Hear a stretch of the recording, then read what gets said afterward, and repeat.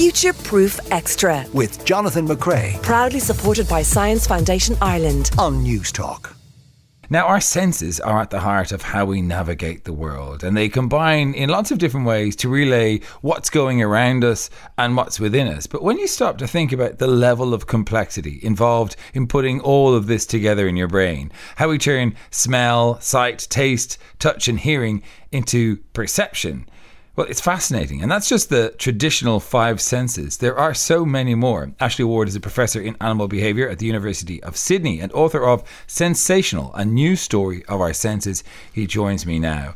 Hello, Ashley. This is a subject that I'm always very fascinated by, how we perceive the world. Talk to me a little bit about how our sense of perception has developed. What is a sense? That's a really good question, Jonathan. Thanks for having me on. So there are a number of different definitions that we can use to describe what we mean when we're talking about a sense. But in the simplest possible terms, I guess it's a facility that involves a specific receptor for something that's in the outside world, generally speaking. And that receptor will then have a direct communication with the brain. There are a few kind of senses which live on the borderline of that. Maybe they have some kind of receptor but no obvious path to the brain, or things like that. But generally speaking, things like sight or taste or smell, they have specific receptors and this pathway to the brain. And we can identify those. We can look at the biology of an animal and see that these sensors, whether they're in our tongue or in our eyes, actually turn stimuli in the world outside us and turn them into some sort of electrical signal. But that's not the case for all of our senses. Is that correct? Is there a sensor for all of the senses beyond those easy ones that we figured out a long time ago? Well, that's right, yeah. So it was Aristotle who first put the number out there that there were five senses. And since then, we've come a long way in trying to sort of understand what we mean by a sense and to actually count up the number of senses that we have. And perhaps unsurprisingly, given that this is science, it's been a matter of some debate.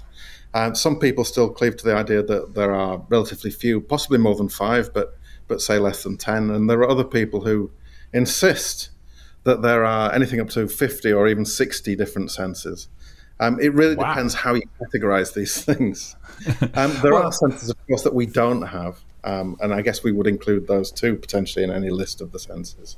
So if we go beyond five, are there like a handful of really strong candidates for those? And do they have specific sensors in the body? What would be, beyond five, what are the ones that people would say, look, that is a sense, and there's genuine scientific agreement on?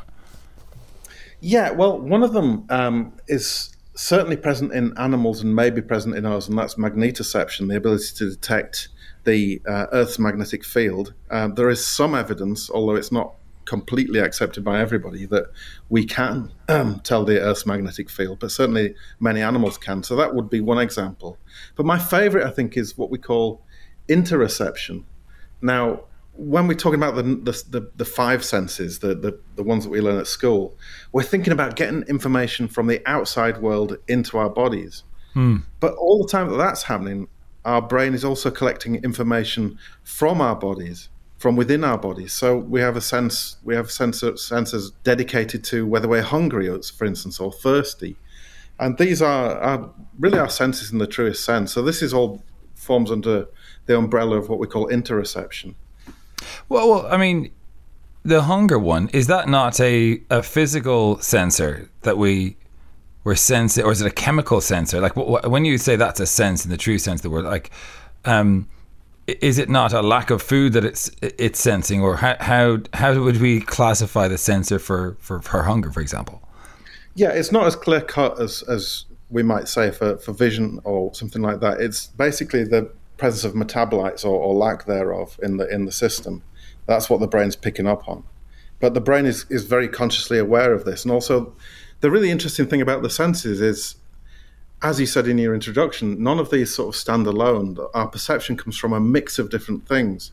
So let's say from hunger, we have intensified senses of smell and of taste.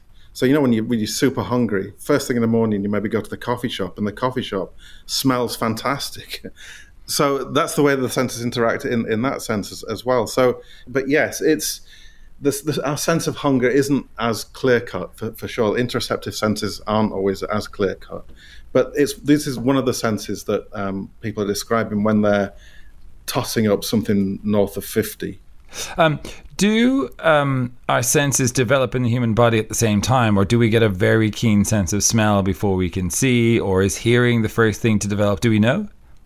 Yeah, we do, actually. We know that touch is the very first sense that we develop.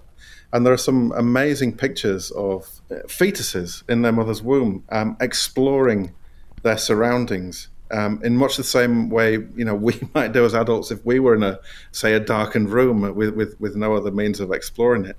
And some of the most amazing research actually has come from twins. When you have two twins inside their mother's body, they spend an awful lot of time exploring each other with touch. So touch is the first sense to develop. We are capable of vision while still in the womb, but in a very rudimentary way, a very different way to the way that perhaps you and I are experiencing the world now. But there's some really interesting studies which have shown that, the way that we can see faces in the clouds and things like that, we see a certain configuration of something that looks roughly like two eyes above a mouth. And we're attuned to that because, evolution has equipped us in that way. Yeah. But if you to shine a pattern of lights onto the belly of a pregnant woman, in the configuration of a face, the fetus takes a lot of notice of that, more notice than random configuration. So, wow. Yeah. That's the thing about the senses, Jonathan, that the more you learn about it, the more fascinating it becomes. It's all these kinds of extraordinary details. Surely some of our senses are very subjective, though, or at least our perception of them are. I mean, when it comes to something like smell, once we take away the other senses, like when we cannot see the food, it becomes very difficult to know what we're eating sometimes. And I'm wondering, is that the same for everybody? Do we all experience our senses in the same way? No, absolutely we don't. I think, and here's the point. This may be an exaggeration on my part, but I don't think it is. Based on my calculations of the genetic variability and experiential variability between us, I think it's fair to say that each person on Earth not only experiences the world differently to everybody else who's currently on Earth, but probably does so differently to anybody else who's ever lived. So we're all completely unique. That said, however, there's a lot of overlap between us. So, for instance, we might both look at a tomato and agree that it's red. We don't actually know whether we're both experiencing the same thing. You mentioned smell. It's estimated that you could pick any two people randomly from the population and their sense of smell will differ by about 30%. Yeah, so when we disagree on something, that the way that something smells, it's not just a difference of opinion, it's really a difference of experience as well. So just to clarify, when you say they disagree by up to 30%, what does that mean? They disagree. They identify smells differently, or they? No, this is to do with their equipment. So we've got approximately 400 smell receptor types, but because of the genetic variability which is associated with our olfactory sense, everybody is equipped with a different kind of range and proportion of these different receptors. So in terms of our sort of our hardware, we're differing by about 30%. And the chances are that gives us a difference in perception, which is substantial as well, although that's much, much harder to measure. I can't say whether I'm 30% similar to you in terms of what I actually smell, because again, that's in our minds. But here's the weird thing with that. You'd imagine, wouldn't you, that with a smell of something like coffee mentioned before or orange, that those people in the world who are familiar with these things would be able to identify them in a blind smell test. Yeah. And yet in a study which was done on American undergrads, blind smells, what's this smell that you've got here? Given a vial of coffee to smell, only 1 in 4 of them got it right. What? Which is like, I know, and only 1 in 5 got the orange right. Now, I don't mean to belittle or demean Americans in any way, but I don't think that's specific to Americans at all. Although there must be some cultural differences where people's senses have been heightened for whatever reasons, whether, if you were in a world of conflict, the being more sensitive to movement or noise or gunfire might make you more attuned to certain sort of sounds. If you're living in a world of intense aromas such as the markets of Morocco every day, surely that will have an effect on your ability to identify smells and flavors. I mean, is that ever been measured? Yeah, I mean, that's an excellent point, Jonathan. And so in what we broadly call the West, the sense of smell has long been relegated to among the lesser important of the senses. We're visual creatures, where we use our ears, we use our eyes, and we use our other senses to a lesser degree, or at least it was thought. And also with smell, there's been this kind of, this kind of diminution of smell, and likening it to kind of being more animal-like in one of the senses. And so, since most of the world's scientists, at least in early days, came from the West, that gave rise to this idea that smell really isn't that important for humans, that we're poor at smell, that it's a basal and fairly pointless sense. And yet, when researchers expanded their field of view beyond people in the Europeans, West, yeah, exactly, to beyond Europeans, started to look at other societies, they found that native peoples in the Amazon basin, in the Andaman Islands, and in parts of Asia, who were living essentially a hunter-gatherer lifestyle, not only are much, much better at smell, but for them, smell is critically important. They tell the times of their year by the smells that are around. They treat smell with a degree of reverence. And just like you kind of suggested, their extra reliance on smell has made them extremely good at smell. So it becomes a positive feedback loop. What's going on in the brain when these senses overlap? I'm talking of people who can taste names or see time as a physical thing or perceive it in that way. Because, when we think of our sensors for these things, our eyes are a separate part of our body to our tongue. And yet sometimes these sensations can be mixed up in perception for people who have different, you wouldn't say disorders, but different ways of perceiving the world. Absolutely, yeah. So these people, sometimes we refer to them as synesthetes. And they have kind of perceptual echoes in one sense that start off in another sense. So they maybe hear some music and then they experience a taste or something like that. Yeah. And for the longest time, as you imply, it was seen as basically a disorder, some kind of problem. But in actual fact, they've been the key to understanding the senses to a much greater degree. So, for instance, how we think it develops is that the different parts of the brain that specialize in different senses, when we're very young, when we're before we're born, whilst the brain is developing, these areas are very, very strongly connected to one another.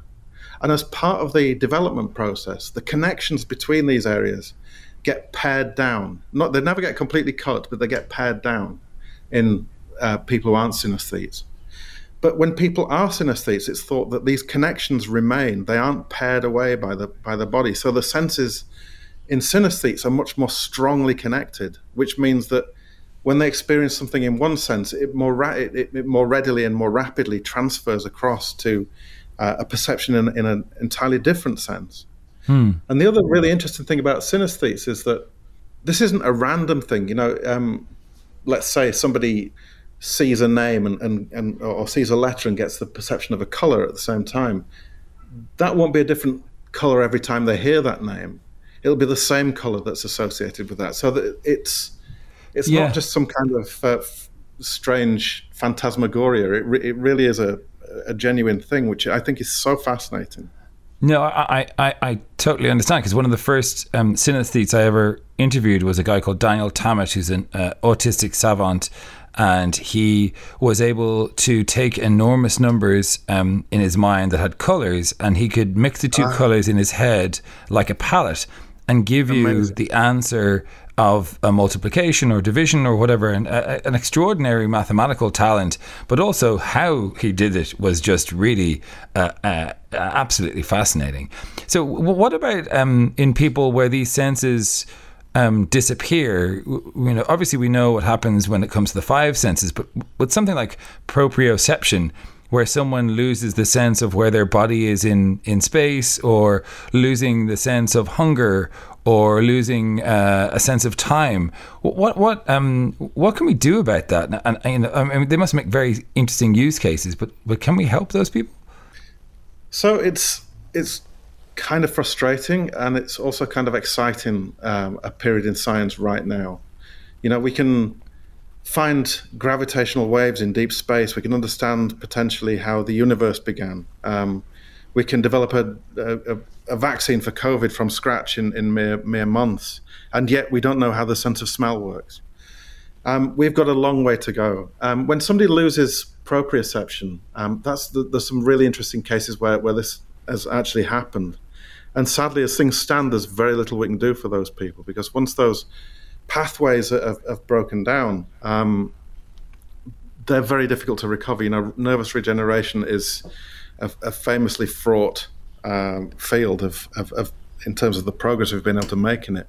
Yeah, you've got sort of two categories there when it comes to proprioception, don't you? You have amputees who still sense their limb as yes. being there, and then you have people who are in this very narrow group of individuals who suffer from body identity disorder, where they sometimes try to remove parts of their body that they believe yes. shouldn't be there, which when you think about someone voluntarily amputating a healthy part of their body because they feel that it shouldn't be there, that proprioception has gone horribly wrong. I mean, that's an awful situation to be in, but it's very difficult to sort of trick the body back into believing what it should.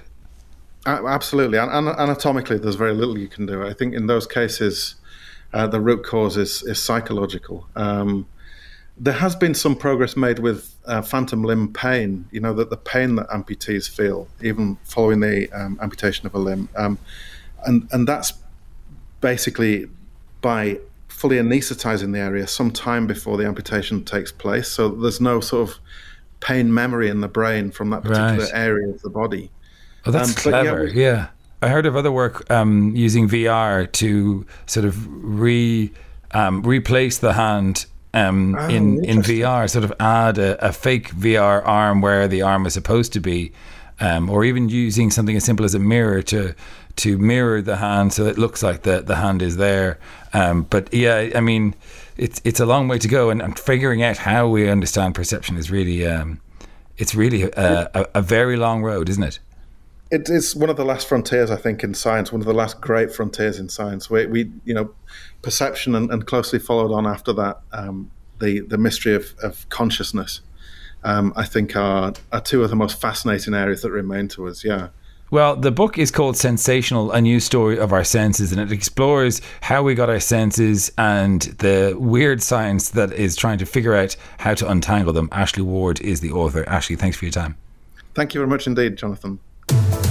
Future Proof with Jonathan McCrea. Proudly supported by Science Foundation Ireland. Sunday morning at 10 on News Talk.